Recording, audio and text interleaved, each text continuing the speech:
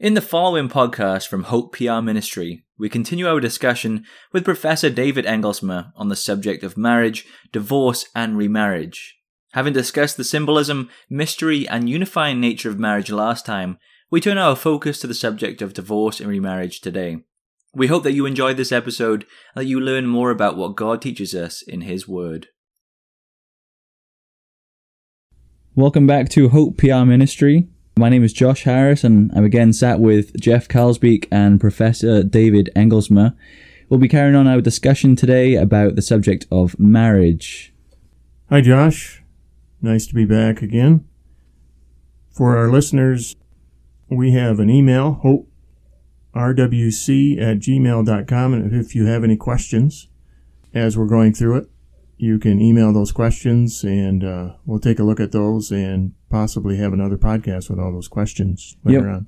Yeah, and not just questions as well. We're very open to having comments, and negative or positive. I'm sure Professor would be pretty happy to talk about whatever concerns and issues that people have with what has been said.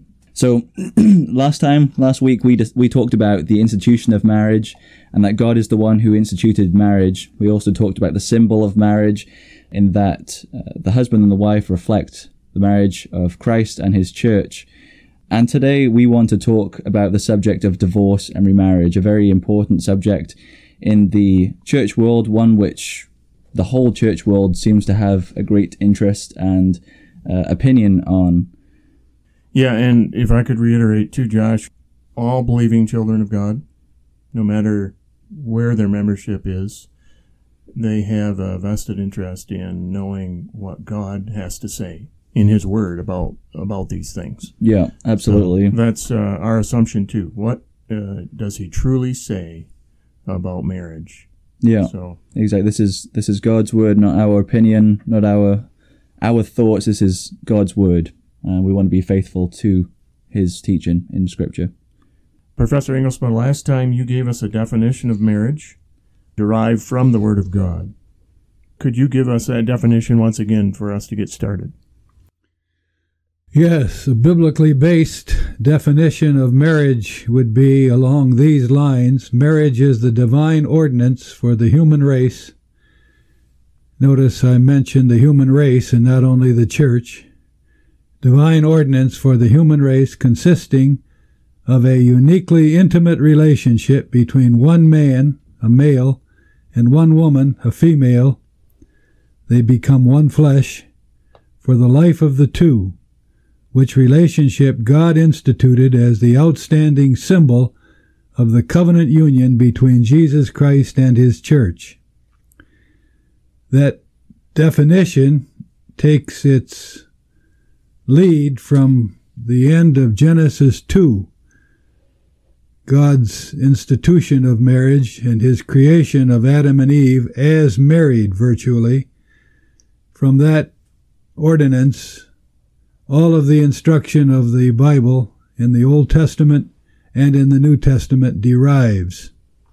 So, essentially, we've discussed the beginning and the end of your definition, Professor Engelsma. The divine ordinance and the symbol of Christ and His church.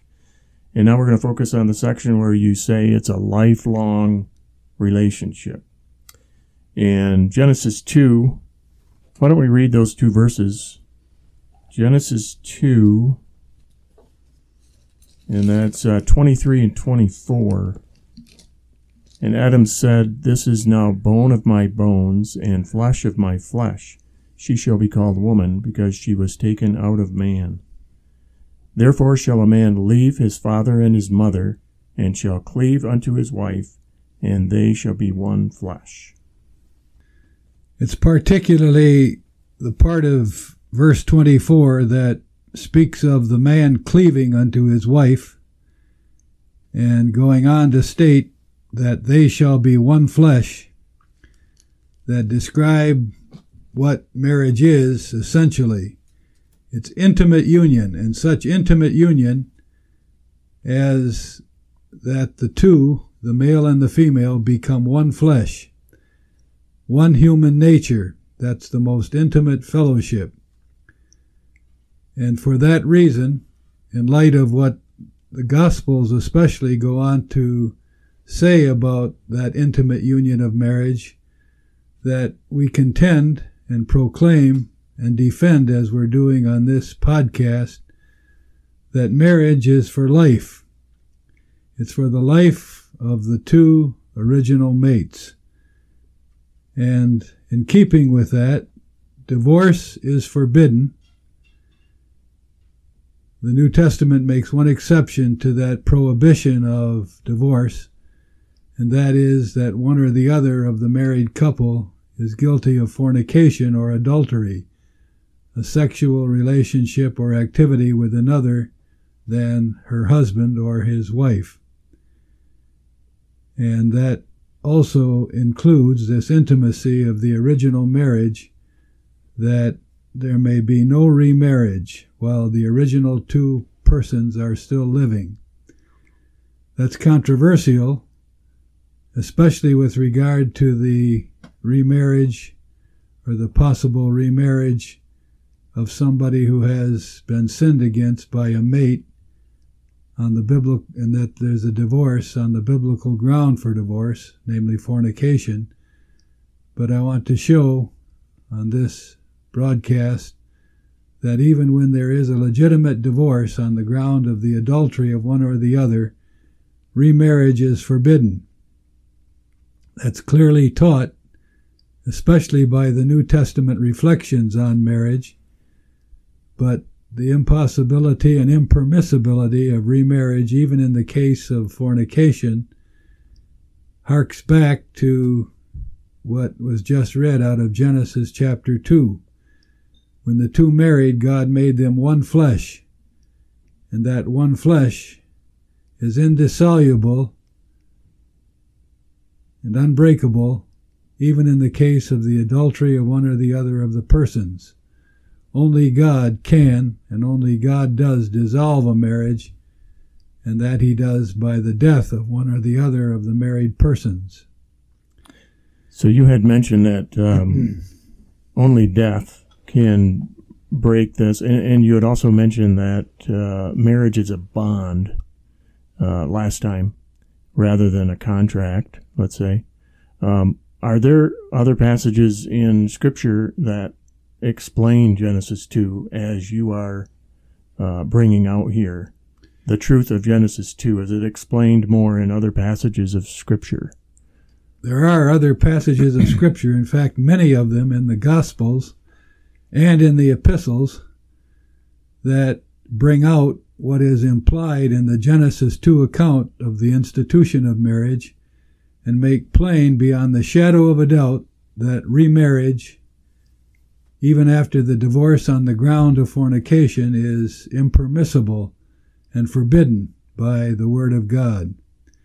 But that all is due to the fact that such is the nature of marriage according to God's institution of it, that God makes the two one flesh, and one flesh is indissoluble except by the strong action of God in the death of one or the other of the married persons.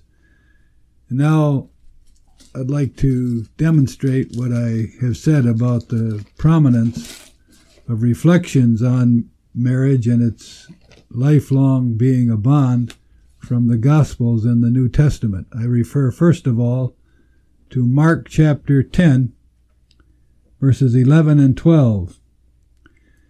Let me add, before we read these passages, that there are many passages making this very point, that there may be no remarriage while the original couple is living.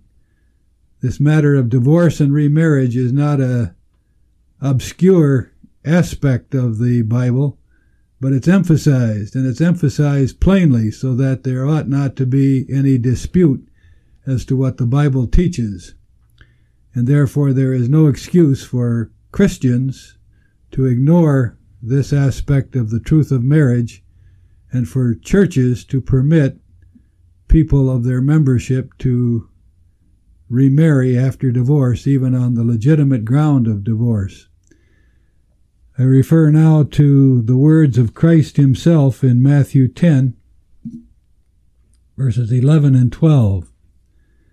And he saith unto them, his disciples, and in those disciples he says to the disciples of himself down through the ages, that is the church, to the church today also, whosoever shall put away his wife and marry another committeth adultery against her.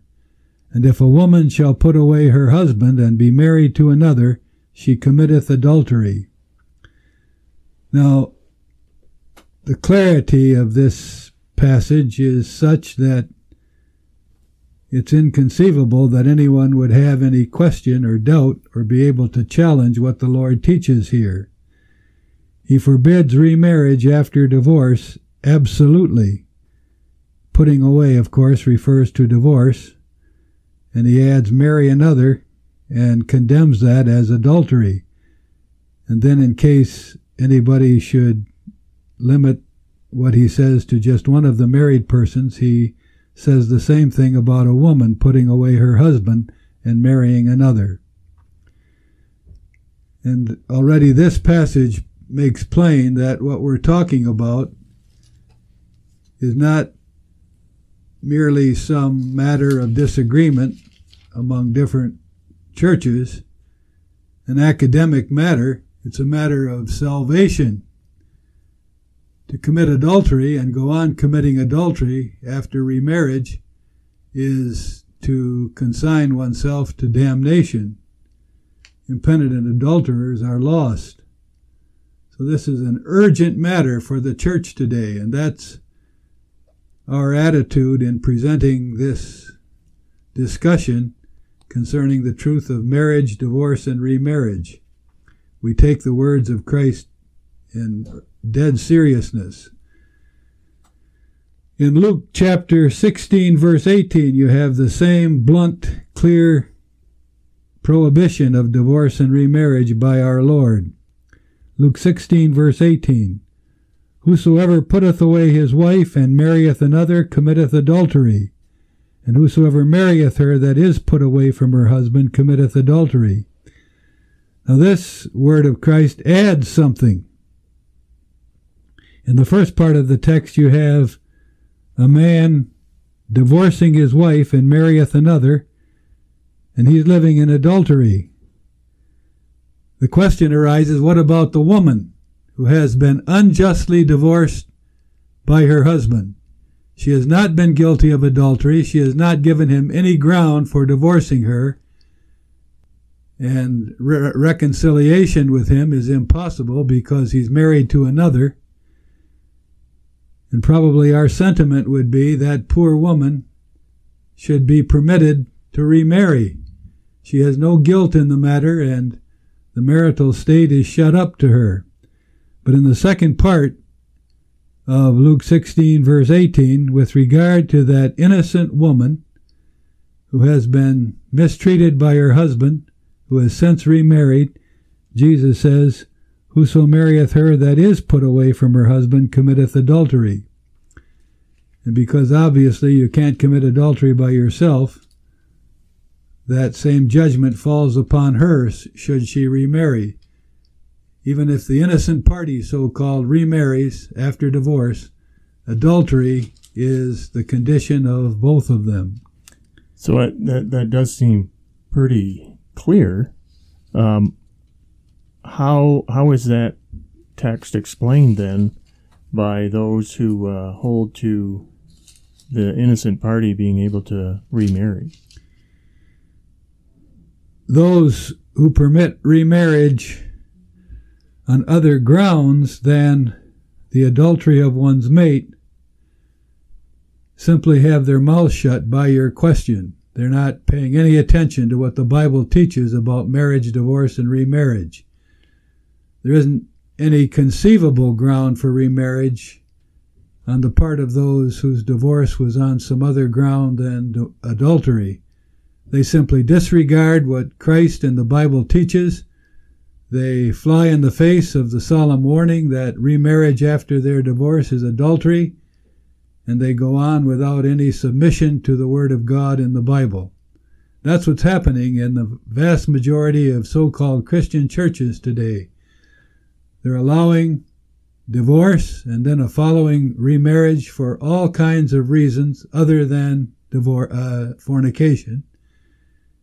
Simply, if the man gets sick of his wife or the woman finds a nicer husband, they allow the two to divorce and remarry as if there are no consequences and no judgment of God.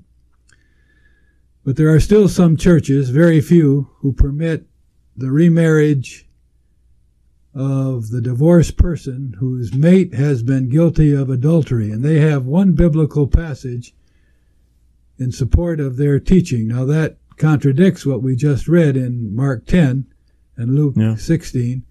But I want to come to that one passage that they hang their hat on, so to speak, to allow the remarriage of the innocent party in a divorce in a moment. That's Matthew 19. We'll look at that in just a moment. Okay. Now I want to turn to one of the most important chapters in all of Scripture on marriage, divorce, and remarriage.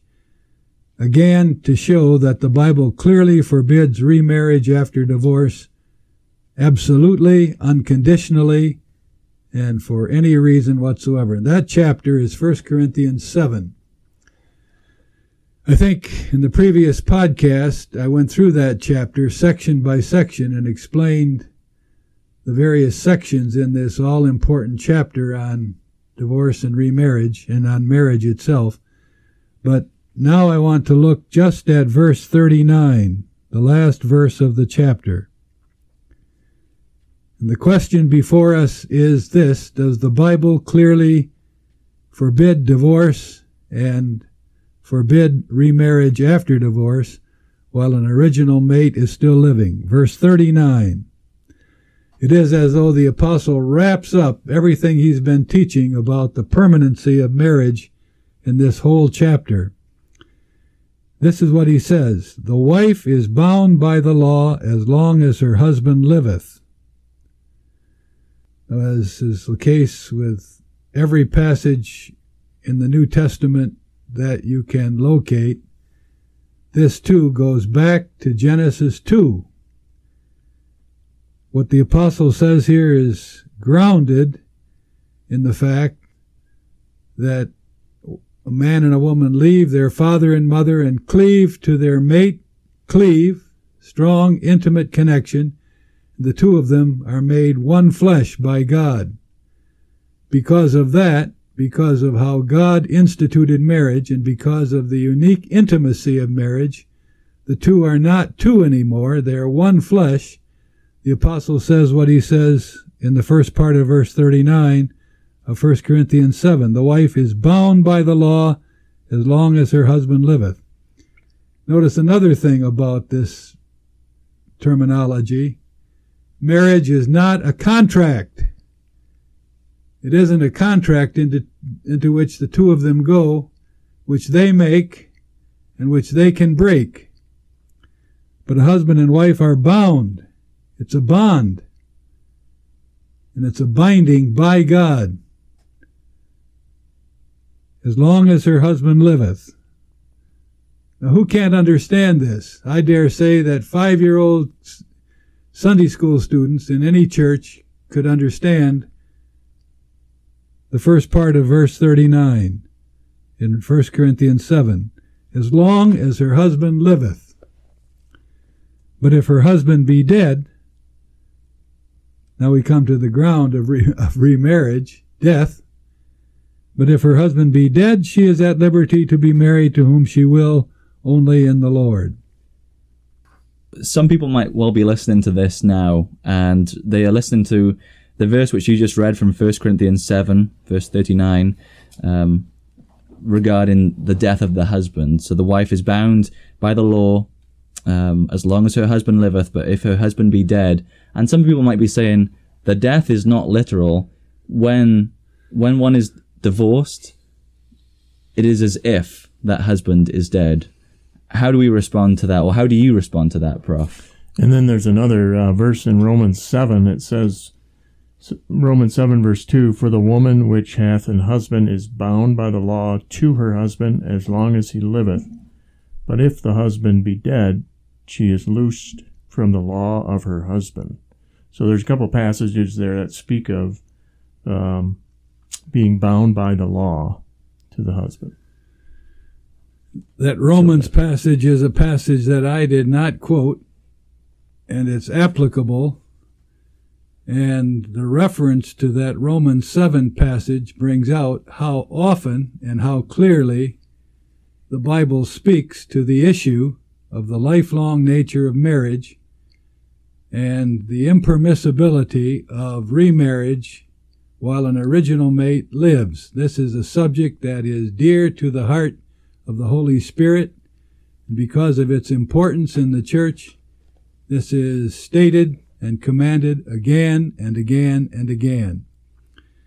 But I want to take up now that pathetic explanation of death in 1 Corinthians 7, verse 39, that tries to make of that death a fictitional death or a symbolical death in order to permit remarriage after divorce after all. And shocking though it is, and painful as it is to a Reformed man who feels brotherhood with Presbyterians, our Presbyterian relatives at the Westminster Confession, at the Westminster Assembly, tried to give that explanation to death in chapter 24, section 4 of the Westminster Confession of Faith. I'll read that. Is it 4 or section 5? Yes, I was mistaken. It's section 5. Westminster Confession of Faith 24:5. Adultery or fornication committed after a contract, and there already you see the Presbyterians going off the track. Marriage is not a contract. If it were a contract, we could break it for more or less solemn reasons. But in Genesis 2, the two shall be one flesh. It's a bond, not a contract. And a contract is something entered into by the two persons themselves. We make a contract with each other. Marriage is not instituted by our action of a contract, but by God's action of binding the two. But that, by the way, marriage, adultery, or fornication committed after a contract, being detected before marriage, giveth just occasion to the innocent party to dissolve that contract. And here comes the important part, the part that we're interested in. In the case of adultery after marriage, it is lawful for the innocent party to sue out a divorce, and after the divorce to marry another, as if the offending party were dead. Now, there's any number of criticisms of that second part of the Westminster Confession of Faith 24:5, and the first is the recognition by the divines at the Westminster Assembly that the Bible forbids remarriage except in the case of death. They had to recognize that. They couldn't ignore that. They had to do something with that. And what they did was to make the death that Christ and the apostles are speaking about a fictional death. But in Romans 7 and 1 Corinthians 7, the apostle is not talking about a make-believe death. He's referring to an actual physical death that puts the husband or the wife in the ground, so that he's not married to the wife or to the husband any longer. But what stands out to me is that even though they were of a mind to allow remarriage after divorce for the innocent party, they had to take note of the Bible's teaching that only death allows for a second marriage. Yeah. And then they worked with that to make it a fictional death. And that was inexcusable on their part. I can understand that. All human sensibility would say about the innocent party, he or she ought to be able to remarry. But the Word of God does not permit that, and we're bound not by our sensibilities, but by the Word of God. Death in 1 Corinthians 7 and in Romans 7 is literal, physical, actual death. And that's the way every reader of the Bible would understand that also. So you would say it doesn't even need to be proved. It's that's the way that you read it. It's the normal reading of Scripture. I would put it this way. 1 Corinthians 7, verse 39, commands us to take the death referred to there as literal physical death. And in light of Genesis 2 in particular, the bond, the one flesh, is dissolved by death. It isn't dissolved by anything else, but it is dissolved by death. So death in 1 Corinthians 7:39 simply commands to be interpreted and understood as physical death. And the importance for me of the Westminster Confession of Faith 24:5 is its indication that the Westminster divines recognize that. And it's shameful. They were honorable men, but it was shameful how they got rid of the teaching of 1 Corinthians 7, verse 39, about death and death alone, allowing for remarriage. That was inexcusable on their part. It's interesting that the three forms of unity in the Reformed churches don't speak of marriage and divorce at all. Is that correct? It's only in the Westminster? I believe that that's right. The Reformed creeds that bind us do not go into the matter of marriage, divorce, and remarriage, so we're not bound by such an article as is found in the Westminster Confession of Faith. In fact, it may be a weakness of our creeds that they don't say anything at all about the nature of marriage and the permanency of marriage. And I have entertained the possibility to present a well-thought-out overture to our synod to add an article to one of the creeds about marriage, divorce, and remarriage. We may do that. The church may do that. And I think it would be well worthwhile. It may even be urgent in our day of the laxity of many with regard to marriage to include that in our creed. It would fit in the Belgic Confession somewhere. Now, the question was raised by one of you a little while ago. What do churches say in response to the gospel's testimony that marriage is for life? There's divorce permitted on one ground, adultery, but no remarriage, even in the case of adultery in a marriage.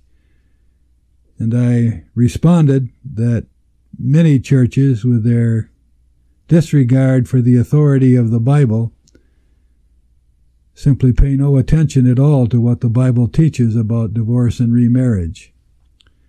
That's a mark that a church is becoming a false church.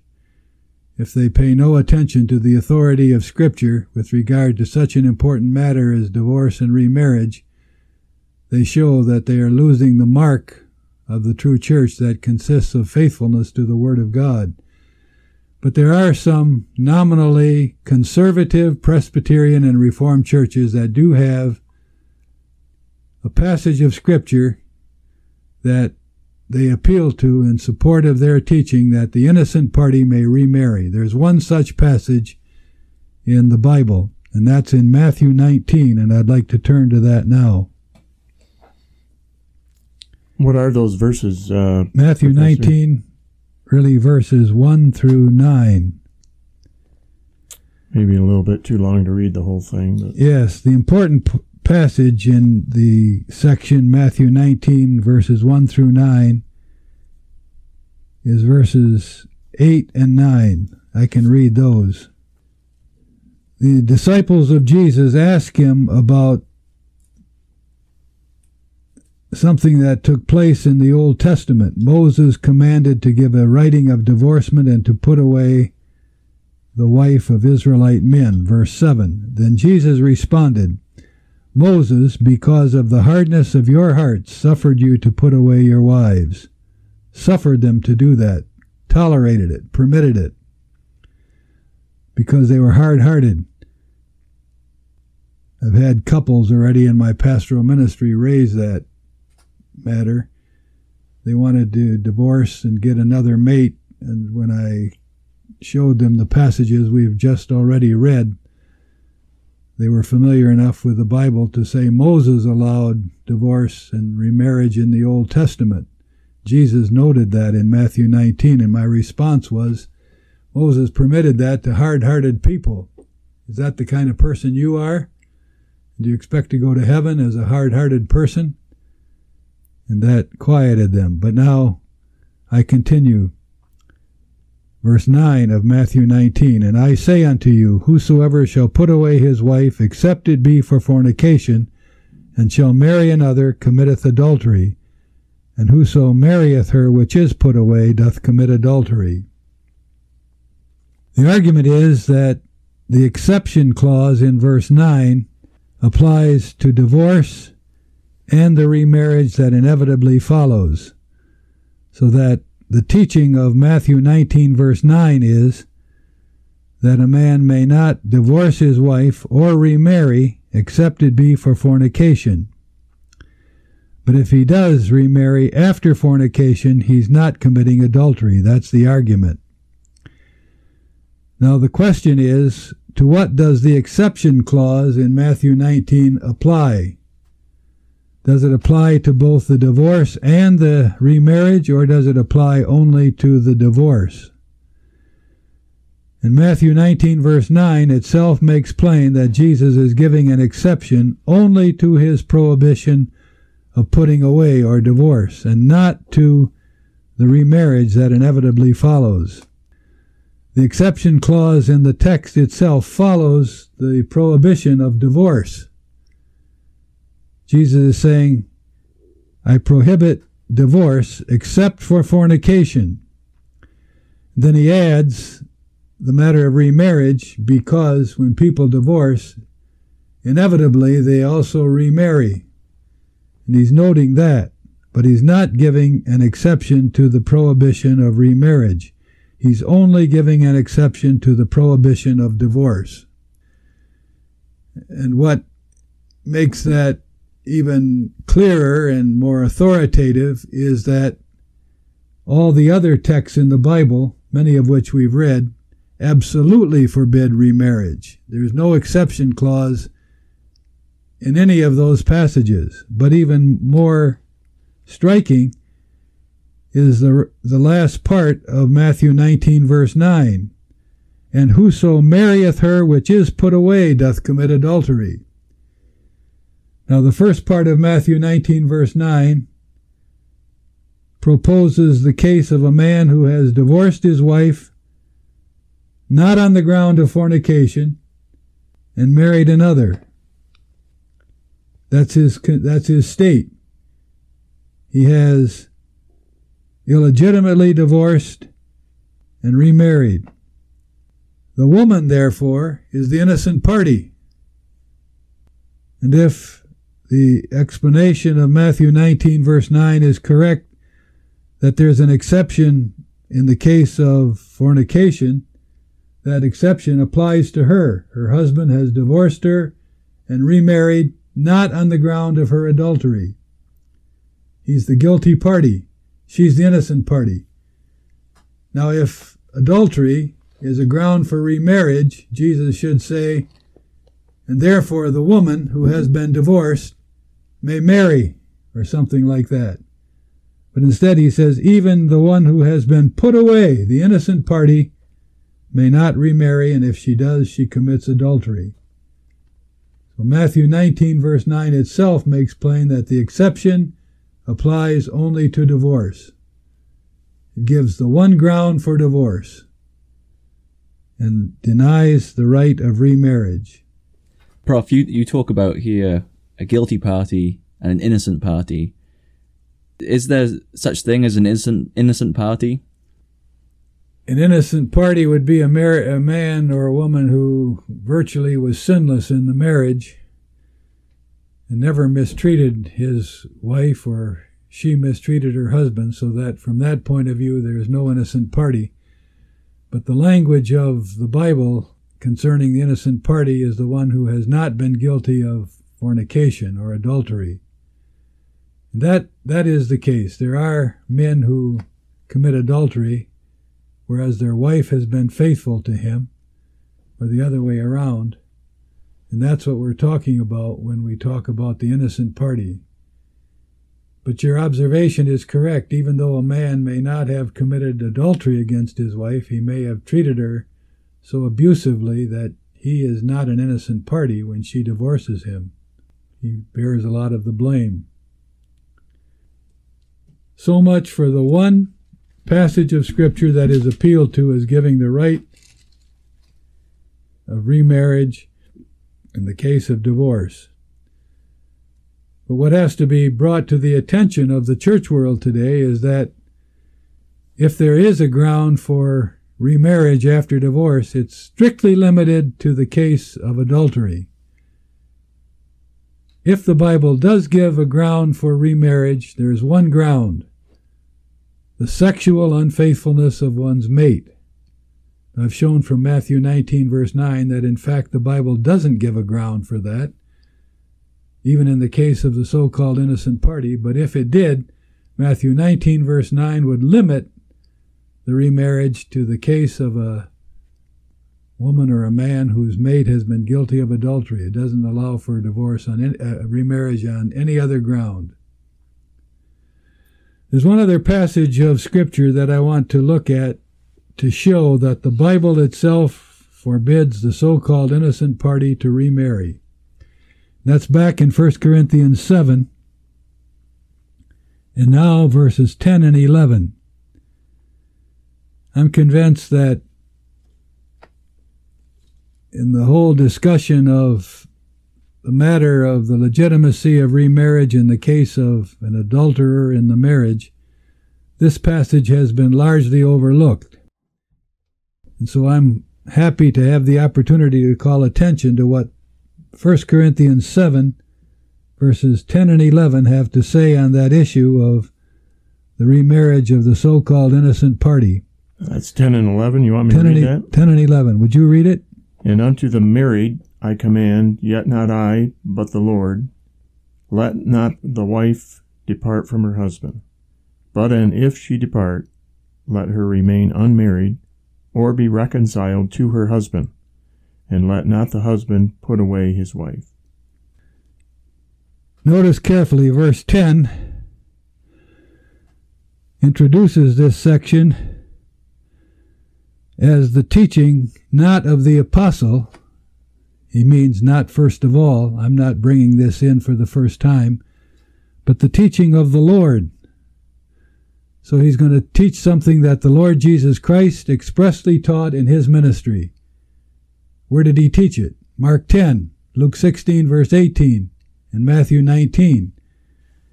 Jesus taught, let not the wife depart from her husband. Paul didn't come up with that. Jesus taught that.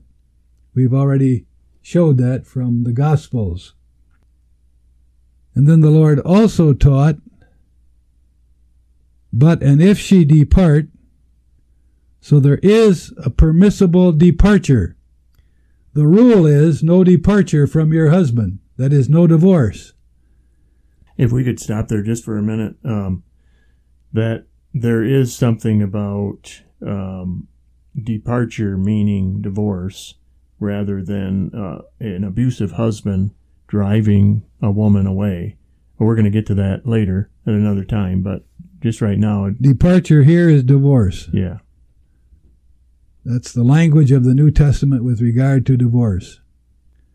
Whatever legal form that takes, who's ever involved, the prohibition of Paul following the Lord is the wife may not divorce her husband. And then he immediately adds, if she does, which implies there is a lawful ground in the Church of Christ for a woman to divorce her husband. And that's something that also was taught by the Lord. This is not an invention of the apostle, but he's dealing with what the Lord Jesus taught during his ministry. And in the light of Matthew 19, Luke 16, and Mark 10, we know what that ground is. Her husband has been a fornicator or an adulterer, and then she may depart. The beginning of verse 11, let's establish that, permits a Christian woman to depart from her husband, to divorce her husband. Well, that one ground for departure or divorce is adultery.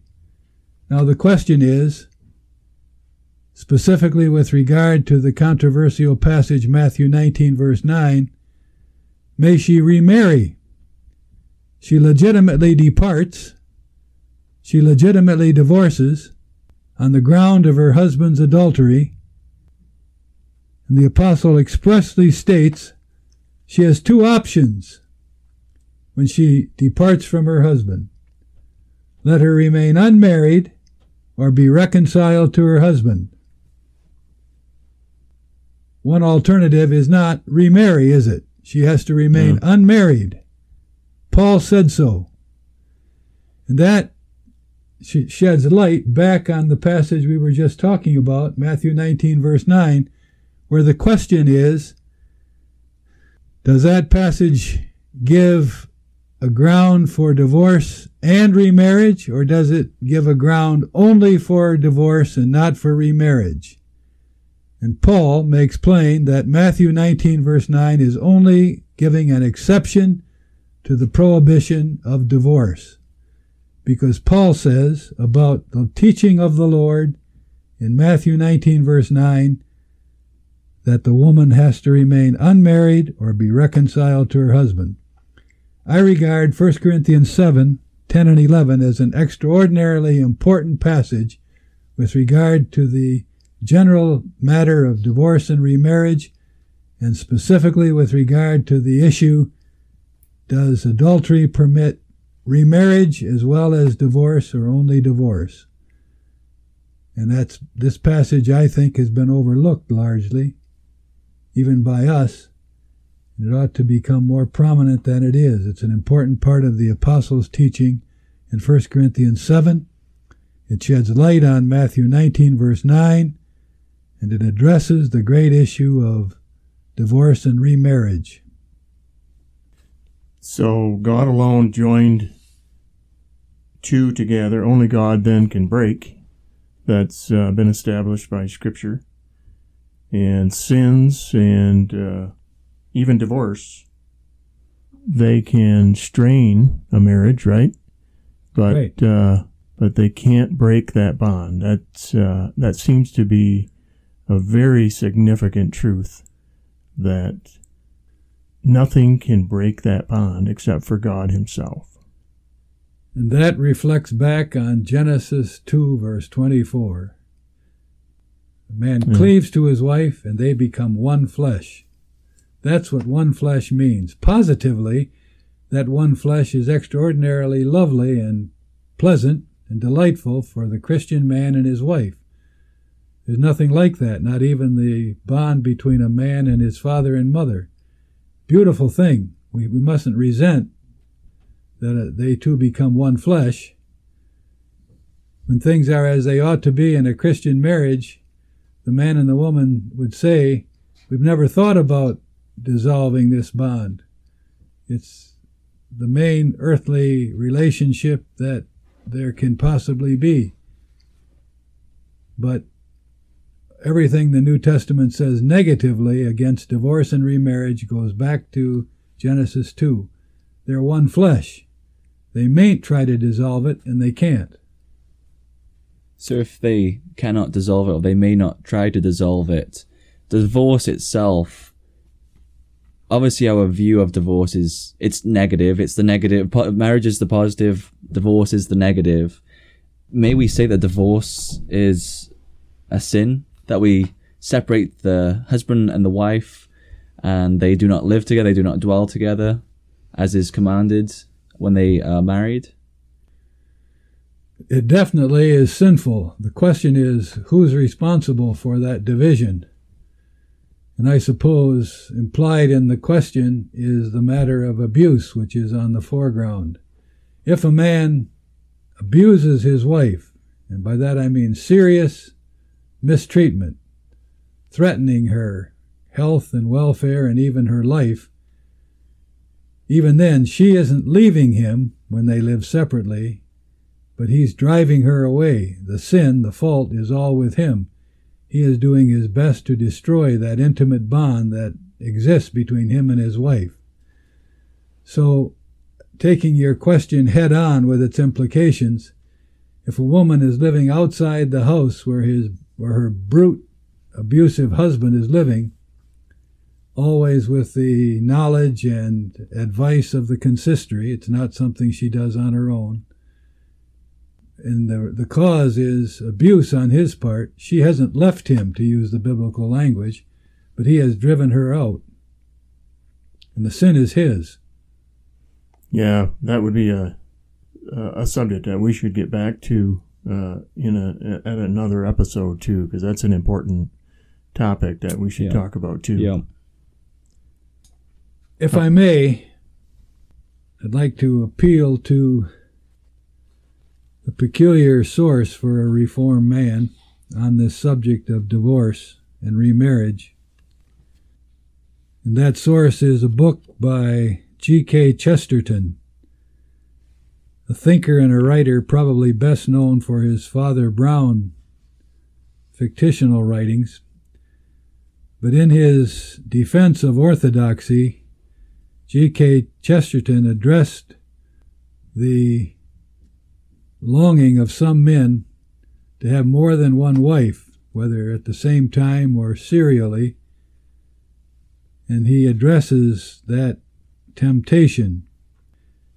I'll quote just a brief passage from Orthodoxy, which brings out that the main concern that a believing husband or wife ought to have is not the desire for another woman or for another man, because that would be more attractive and pleasurable, but he ought to live in the consciousness that it's a wonder that he has one wife at all, or a husband, and take pleasure in what God gives him. I quote Chesterton, "I never mix in the common murmur of that rising generation against monogamy, because no restriction on sex seems so odd and unexpected as sex itself." Then he keeps on, "Keeping to one woman is a small price for so much as seeing one woman. To complain that I could only be married once was like complaining that I had only been born once. It was incommensurate with the terrible excitement of which one was talking. It showed not an exaggerated sensibility to sex, but a curious insensibility to it. A man is a fool who complains that he cannot enter Eden by 5 different gates at once." I think that's an acute, everyday, but biblically based observation about our being satisfied, if I may use that term, with our wife or with our husband. Yeah. It's amazing that we have one. Why were men in the Old Testament allowed to have many wives? There was polygamy. And polygamy because the truth of marriage developed. In the Old Testament, the truth of marriage was not so clearly taught and so clearly bound upon the lives of the men of especially the men of the Old Testament, as is the case today. It's along the lines, the explanation is along the lines of what Jesus said to the Pharisees when they pointed out that Moses suffered men of Israel to divorce their wife and have another one. For the hardness of your hearts he did that. The New Testament sheds more light on the institution of marriage and makes plain clearly that a man may only have one wife But I do point out, in addition to the truth of the development of marriage in the doctrine and life of the church, that what was permitted in the Old Testament was polygamy, having more than one wife, as David did, the man after God's own heart. Two things about that. First of all, it caused no end of trouble in the life of the man who had more than one wife. David had all kinds of troubles in his marriages. His children were jealous of each other and killed each other. And David himself suffered the effects of that jealousy when he had to flee for his life from his son Absalom. They were all vying for the crown. That first of all. Even though God tolerated polygamy in the Old Testament, he chastised even a David for departing from the truth of marriage. And that's something else Christ said to the Pharisees when they appealed to Moses' toleration of remarriage and toleration of more than one wife. From the beginning it was not so. We have to go back to the beginning. God didn't make half a dozen Eves for Adam, but one Eve for one Adam. That was the institution, and that's what should have governed even the behavior of the men of the Old Testament, and certainly does govern our lives today. So that's one thing about polygamy. And another thing is this. There's a difference between polygamy, having more than one wife, which was tolerated, and taking another man's wife for yourself. That God did not tolerate, even in the Old Testament. When David went to bed with Bathsheba, another man's wife, God came down on his beloved David like a ton of bricks. What a chastisement for David's adultery. That was not permitted. Polygamy was, because of the relative darkness of Old Testament history, but not adultery. Yeah, that's an interesting point. That God differentiated even there. Yeah, absolutely. And as you say, it was a little darker for them with regards to the polygamy. And for us in the New Testament, living in the New Testament, it is clearer for us as Christ has come and the fullness of the doctrine of marriage is manifest to us, that it is Christ and his church. He never puts us away, and he upholds marriage. There's no sin on his part that we can divorce him, and there's plenty of... He's faithful. Yeah, and quick to forgive. There's more light on other matters too, but more light on the matter of marriage in the New Testament than there was in the Old Testament. So you can recognize that development of the truth and life of the people of God. So then, the argument that God could be tolerating divorce and remarriage in the New Testament like he tolerated polygamy in the Old Testament? That argument does not hold. It's one thing for two reasons. First of all, the light now is clear. We must walk in the light, and that light is expressed forcefully and plainly by Jesus and by his apostles. No divorce except for fornication, and no remarriage in any case. That is very significant too, that you pointed out that the Lord himself taught us, his church, on this. He had opportunity to speak to this when he lived on the earth, and he did. And what you just mentioned about Christ and the church applies too. It's clearly manifested today that our earthly marriages in the church are a living symbol and testimony about the union of Christ and the church. Now, when you corrupt that earthly picture that all reflects on the reality of Christ and the church, if we can have two wives, or if we may divorce our wife and marry another, especially the latter, that would carry with it the implication Christ may divorce us and marry another.